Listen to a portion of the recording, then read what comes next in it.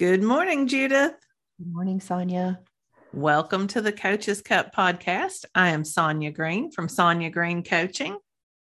And I am Coach Judith Fender, one of the amazing coaches with the No BS weight loss program. And this morning we have a very timely topic, I think. We're going to talk about compassion fatigue. Judith, tell us, why are we talking about compassion fatigue? Oh, Sonya, well, on so many levels, right? Both as coaches, both as people living in the real world in the current set of circumstances with COVID, as we have our children who are teachers, as you are a teacher yourself, as we coach our nurses, as we coach our caregivers, this vocabulary that we are all being exposed to and experiencing, I think we both felt like deserved to be teased out so that we are all familiar with what compassion fatigue is, how's it different than burnout, what can we do about it, and how to recognize it, right? If not in ourselves, in the people we care about the most, because chances are, if you're listening to this podcast, you yourself are a caregiver to perhaps an aging parent or someone very close to you, or you work. You're like the first responder type thing. You are the teacher, you are the nurse, you are the doctor, and you are trying to live your life and be compassionate to others and yourself first, right? Which it's always going to come back to self-care, y'all. I'm going to go ahead and start at the top. Yeah. Take care of yourself. Absolutely. Your cup has to be filled. We're going to repeat that, but your cup has to be full before you can go around and even think about giving anybody else a drink. Bottoms up. Yeah. And drinking game. Yeah. I was thinking of water, but it's coffee. I have coffee. Yeah. No, me too. I thought it was interesting that the term compassion fatigue was only coined in 1995. Yes. Charles Wrigley was the one who started that. And I thought so too, that it's so recent. Yes. And yet it's pervasive in our society today. People talk about it. They throw the term around. And can you imagine if we didn't have this vocabulary? I can't imagine not. What were we calling it before 1995? Life? I mean, just yeah. Well, I think that's part of the thing. You know, when you name something, then you can fix it. Then you can attack the problem. If it doesn't have a name, if you're feeling it, but it doesn't have a name, then that's when we start guilting ourselves. Well, nobody else feels this way. Nobody else feels this burden. That's the way imposter syndrome was for me. Before it had a name, I didn't know what to do with it other than feel like I was the only person on the planet doing it. Right. Which just goes with just about any other human feeling that we're feeling. If we don't talk about it, we're all internalizing it and making it mean something bad about ourselves. Yes, absolutely. So that's why I think it's really important for us to have this conversation today. So tell us what compassion fatigue is. It relates to how we think we cannot help, right? The bottom line is it's the belief about the self, the belief that we can't help, not being able to give to the greater good. Mm-hmm. It's a set of exhaustion that kicks in. And the most important thing, as we are teasing out the differences between compassion fatigue and burnout in my research was, and that helped me understand this, is compassion fatigue is the precursor to burnout. Mm-hmm. It is that stage where you can still have personal awareness and you are not, it's the indicator light, just like Corinne teaches us. If you notice yourself feeling these things, like this is your indicator to check in, proceed with caution. Yeah. You have been warned. It is time to take care of yourself. Yeah. I think this dovetails really nicely with, we did a couple of weeks ago, an episode on kindness, and we were talking about empathy.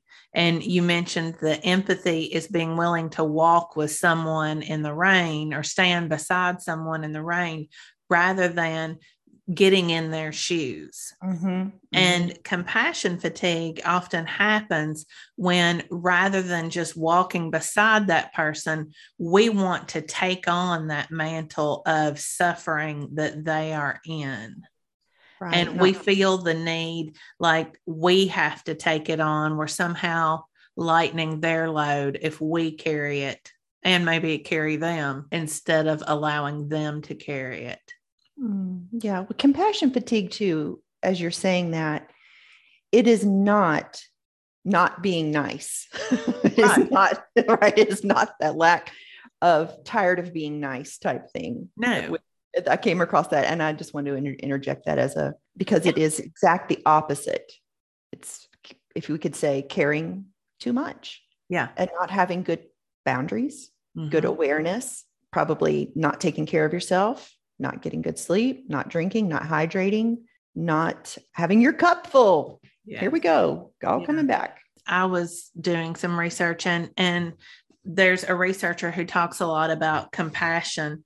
And when we get into compassion fatigue and how there's a difference oftentimes, and I think we have in today's society, we have kind of the perfect example of this with COVID, with natural disasters that happen in places where people become so overwhelmed by the magnitude of the need that it causes them to freeze and maybe become somewhat apathetic.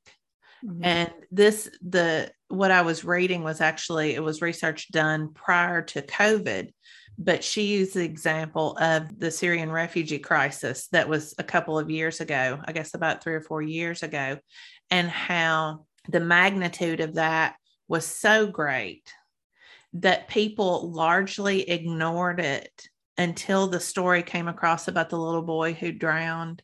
They found his body on the beach, which was such a difficult story, but that personalized it for people. And at that moment, people were able to, I guess, check in and start feeling that compassion toward that situation. But until then, it was so enormous and faceless and nameless. It wasn't the person next door who just lost their house in a fire. It wasn't, your best friend who had cancer. And so sometimes we freeze just by the enormity of the situation. Right. Because the freeze response is a coping mechanism. Yes. No more. I can't take any more. I'm shutting down. We might hear that also as like it's a trauma response. Yes. That it's self-protection. Yeah. Yeah. And we can feel that way when it is the person next door, when it is our best friend. We can get to that point then too, of that freeze response. But I thought it was interesting that, we think today first about COVID, and people who are in that front line, it's going to be absolutely normal if they get to a point where they feel numb or apathetic because they have overwhelmed their system with all of the need, the magnitude of the need. Right. And that coming from a space of the thoughts, yes, the overwhelming thoughts, and the actual, that inability to have a good boundary or to have that the ability to self-reflect, which is a huge part of a strategy to combating compassion fatigue, is checking in with yourself and self-reflecting and having others to talk to and reflect on where you're at, and knowing, right? One of the symptoms is the inability to know that you're even tired steps into compassion fatigue. You're not even recognizing your own hunger or your own tiredness. Yeah. And I can think of examples where I've seen that in people. I've looked at them in a moment of their own personal, crisis. They're helping a family member or they're dealing with some kind of issue. And you look at them and you can see immediately that they really need to rest, or they look exhausted. All of those physical signs are there, and they haven't even checked in. Like they're not even aware of it. It's almost like they're moving through on autopilot. Right. Well, autopilot, right? Thank goodness for that. Yeah. I was watching the video by Kevin Briggs, and he's worked the Golden Gate Bridge, right? He's an officer for years, and he's talking about it. Ultimately, where I want to get to this, he introduces a model called release. And it's like a strategy to check in with your coworkers on recognizing the symptoms of compassion fatigue. But he's talking about several things, like, just to keep coming back to differentiating what this is and is not. When working the Golden Gate Bridge, many of you guys know, like, it's like a destination suicide place, right? Mm-hmm. And he talks about, well, the empathy component that the officers practice is standing on the edge without their life vests on, right? Like literally not in the rain, but on the edge without, just like them, and trying to be with them in those moments and being kind and listening. And then he talks about one of his coworkers who experiences, is like escorting someone off the bridge, and there's a gap where there is no netting. Mm-hmm. And in that gap is land at the bottom and not water. And how she always had a protocol where she would defend, place her bicycle. She was on a bicycle cop, and she would put the bicycle between her and the person. And so they couldn't access, like, jump in front of her. Like, does that make sense? Yeah, absolutely. Like as kind of a block, as she's gently, while they're still willingly walking. Mm-hmm. And this particular time she did not do it. And this person jumped and, of course, died. And he talks about how he checked in with her, and then how it started showing up days after, mm-hmm. right? And the days after this experience of compassion fatigue, because she had depersonalized. She was starting to miss work. She was not sleeping. She mm-hmm. was crying, like all of those components. Yeah. But thinking about that being like a trauma response, experiencing that it would be traumatic. Mm-hmm. That would be too, like, overwhelming the senses, all of that in that moment, witnessing what she witnessed. The brain can't process. Right. That's what we were talking about earlier, how compassion fatigue, you were talking about how it comes from our thoughts, mm-hmm. and the overwhelm. It's too big. I can't handle it. And it is a matter of thoughts, but it also can be that trauma mm-hmm. response. And we have to get to a place where we can acknowledge mm-hmm. the trauma mm-hmm. and our connection to it before we can really heal and move beyond that.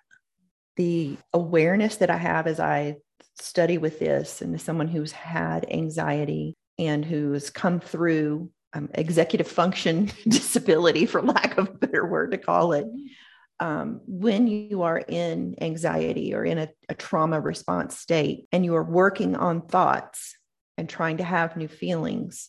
And this is my awareness, that it is like, if I could run two models in my head, and cognitively I could see where I wanted to be, right, but my body I could not get to a new feeling mm-hmm.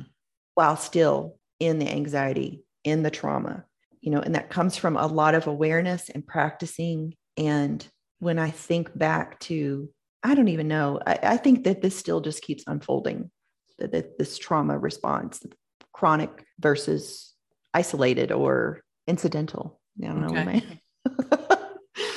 Like her response, that would be an incidental response.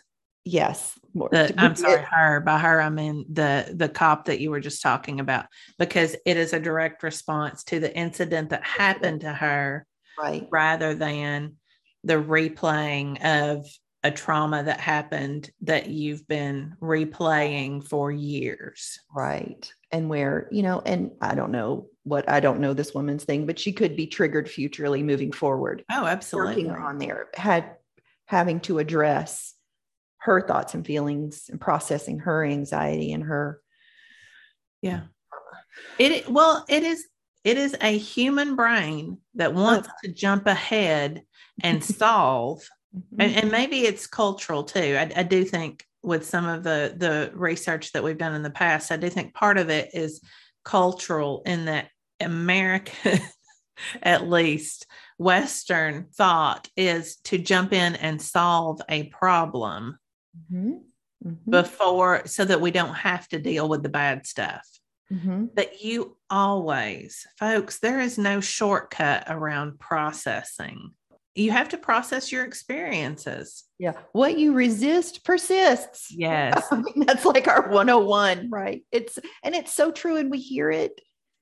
And who wants to feel all of these feelings? Yeah. Who wants to take all this time? Well, let me tell you what. You're going to take it. Yes. Yeah. And you're going to take it, and you're going to process it and heal from it, mm-hmm. or you're going to keep reliving it and never mm-hmm. move forward. Mm-hmm. So what do you have better to do? And it's learning. All of this ultimately comes back to learning to be mindful, learning to take care of yourself, learning to process the emotion, learning to have the relationship with yourself, that you are a human and you've got all these feelings and thoughts. And how is this? And developing rituals, habits that serve you. Yes. Creating, intentional. I think a lot of times we try to tell ourselves that we need to stop the train, stop everything that's going on in order to focus on healing ourselves. But very few people have that luxury. We have to do this work in the midst of compassion fatigue sometimes, especially if it's somebody that it's in a long-term care situation. We can't just stop. You can't just quit your job. I mean, maybe you can. That's great. But mm-hmm. there are a lot of people who can't just quit their jobs or leave the person they're taking care of. You don't have to do that to begin the healing process, to begin the mindfulness process. Agreed. You can do it in the midst of it. You just have to be intentional about it. Mm-hmm. You have to create a space for it. When you gave that train analogy, I was thinking of, so in this research, I came across, I can't quote who it was, I can't remember, but he's talking about resiliency, right? That we mm-hmm. expect resiliency from people. Yeah. And he says that resiliency is not our ability to bounce back. It's not like, he said, you got a ball, and people think resiliency is like you're going to throw that ball against a wall. And he says the assumption that we make is that the person holding the ball is stable, and we're assuming that we're going to hit a wall that's stable. Yeah. That we're, but what really we're on a moving train, and that life is in change and in flux. Yes. And if you have that ball, you're going to be just throwing it out the train, and Lord knows what you're going to hit, because that wall's moving. Yeah. Or if you hit anything, right. you may just lose the ball. You're going to hit it exactly like that. So resiliency is the ability to adapt to change in the moment, right? Yeah. Is we are always adapting. And if we're not adapting, then we're becoming stagnant, and we're doing some of this ineffective work or not work. We're creating a pathway that is, but it is fatigue. Yeah, it is. It's not positive work, but it's certainly work, mm-hmm. because look at the energy it takes. Look at the energy we expend while in compassion fatigue. Mm-hmm. Mm-hmm. I'm always talking about the energy, being aware of how much energy I'm spending on something. And I think many times we think compassion is like energy. We think that we have, okay, here's my bucket of compassion, and I'll give it out until my bucket's empty, and then my compassion's all gone. Mm-hmm. And compassion doesn't have to be like that. Mm-hmm. But it is up to us to keep ourselves in a healthy place where we have the compassion that we can keep giving. Mm-hmm. Joshua Hammond was someone I was watching, and he gave that analogy. When you said that bucket, he had a bottle of water, and he starts shaking the water. Mm-hmm. And he says, why is the water on the floor? I'll ask you, why is the water on the floor? Because I shook it out of the bottle. And, Yeah.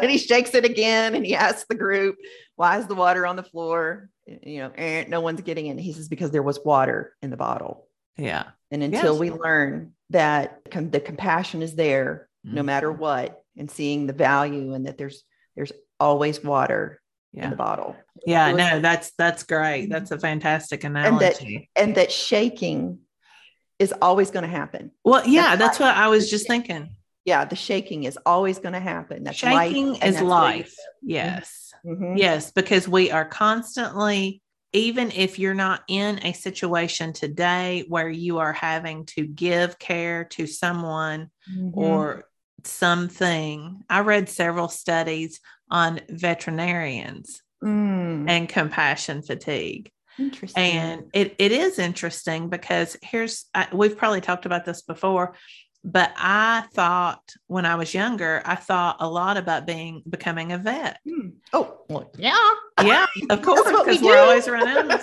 But ultimately, I decided not to because I thought I can't deal with losing patients. Yeah, the animals. I can't. And so it was, looking back, I think I took the path that was right for me, but that was a mistaken view. I have a limit to the compassion I can give, and I don't want to feel all of that over and over again.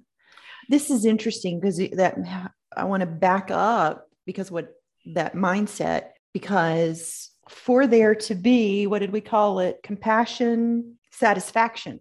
Thought this was important to note when we think about where we're at, because there's a thing called the compassion satisfaction scale, y'all. I do not have a reference for that, but checking in with yourself and making sure you're feeling willing to help when you're called to help. So as you're working throughout your day, are you able to be pleasant and helpful to others? Do you feel like you're contributing to the team or to your colleagues and checking in? And are you realistically able to recognize your own hunger, tiredness, fear, or grumpiness? Are you realistically caring for yourself? Again, coming back to kind of how we started at the beginning. Yes. And ending. Like this is a full circle, and the solution all comes back to you. Well, let's talk about how to administer that self-care, because self-compassion is the first step in combating compassion fatigue. So you have mentioned a couple of those. What are those components of self-care that are so critical? The first one that I think of is always sleep. Sleep, right? I'm going to say it's the 4 basics for those of y'all in no BS. It is sleep, water, having a plan, taking care of yourself in the morning, assessing yourself, checking in, doing some reflecting journaling, checking in with a friend. Yeah. Like having a plan. Life's going to happen. Life happens. On the daily. It absolutely happens on the daily. And so having those self-care practices in place is the key. And maybe the first part you mentioned earlier, you have to recognize that you're in that space. Maybe that's when you decide it's time to get a coach, or it's time to see a therapist, but it's time to get someone else involved so that I can really explore what's going on here and how to best care for myself. You don't have to. Not everybody can do that, and you can do the work on your own, but it can speed up the process sometimes if you have the ability to get somebody who can help you.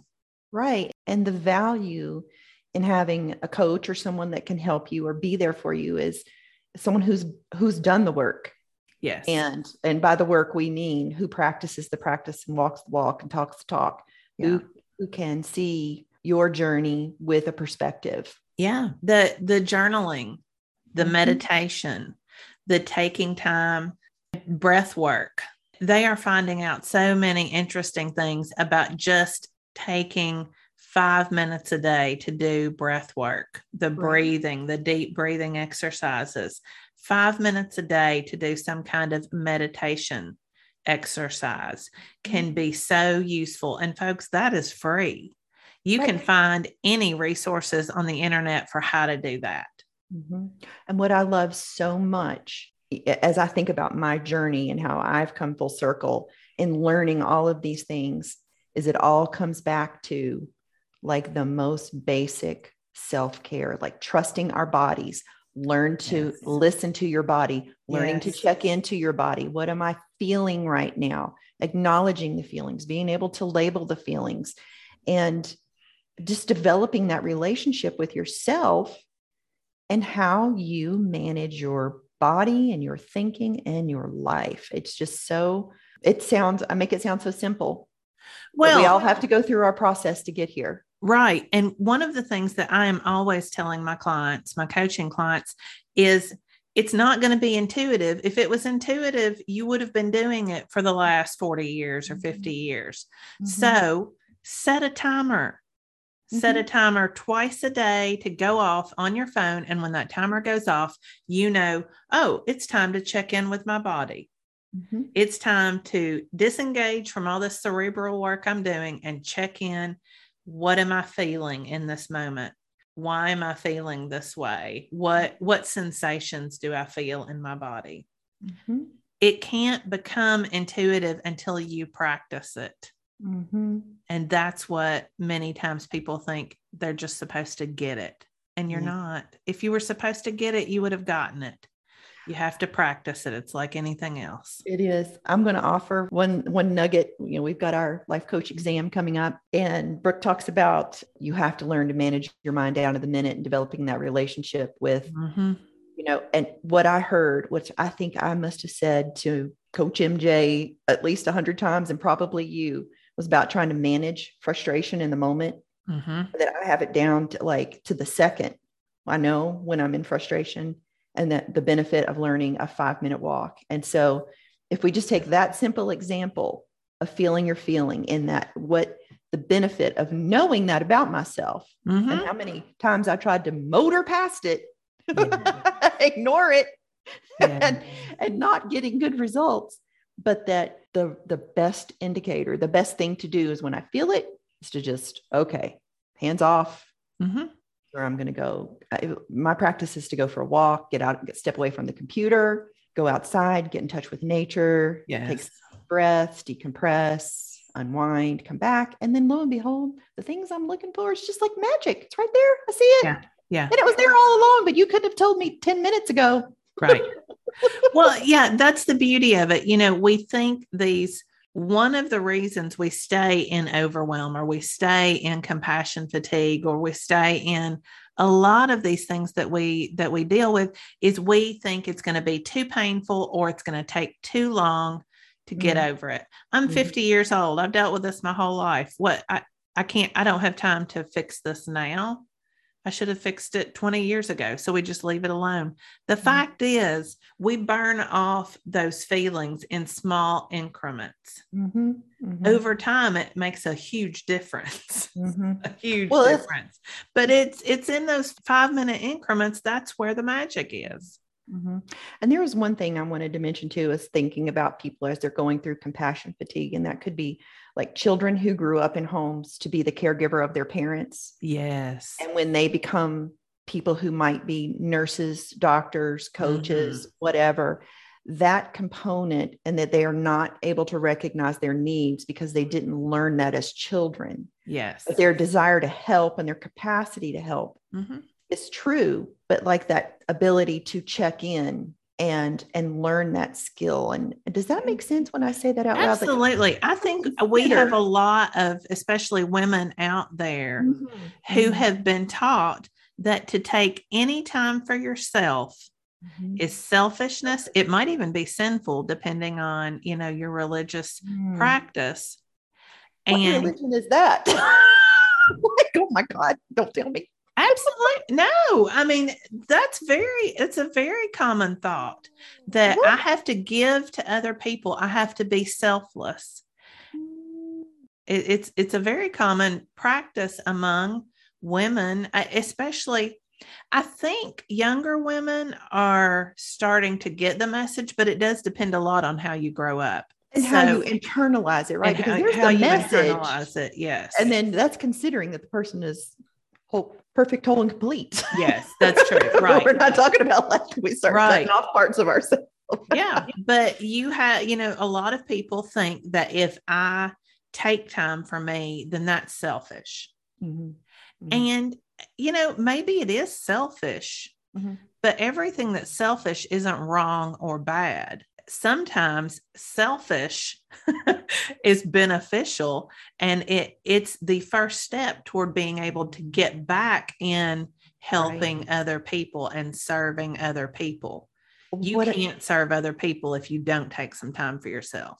Corinne teaches us that all the time, right? Like that selfish, asking yourself, am I hurting someone? Is my intent to hurt someone? If that helps give you some traction on considering whether you're being selfish or not, or selfless, I wanted to just toss that out there, because self-care is selfless. It allows you to show up at a greater capacity to serve others. Yes. All right. Anything else you want to say about compassion fatigue and how to combat it? Take care of yourself. Mm-hmm. Take care of yourself. Yeah. Just start today. If you're whatever you are not doing or doing, just tapping in, allowing yourself that space to be human and to acknowledge that, this part of my human existence, or where I'm at, or my mindset, and checking in. Yeah, it might suck right now, and that's okay. Yeah. But I have the ability to adjust my mindset. And when I know where I'm at, when I know what I'm doing, finding those breaks, where can I take some time off? How can I get 5 minutes more of sleep? Yes. How can I get some movement in today? Who can I connect with? Yeah. Think about it in 5-minute increments. I love that, because most of us are going to have 5-minute increments that we can take out of a day to burn off, to sleep extra, whatever it is. I'm going to tell you what, from 1 to 2 every day. You want to know where Coach Judith is?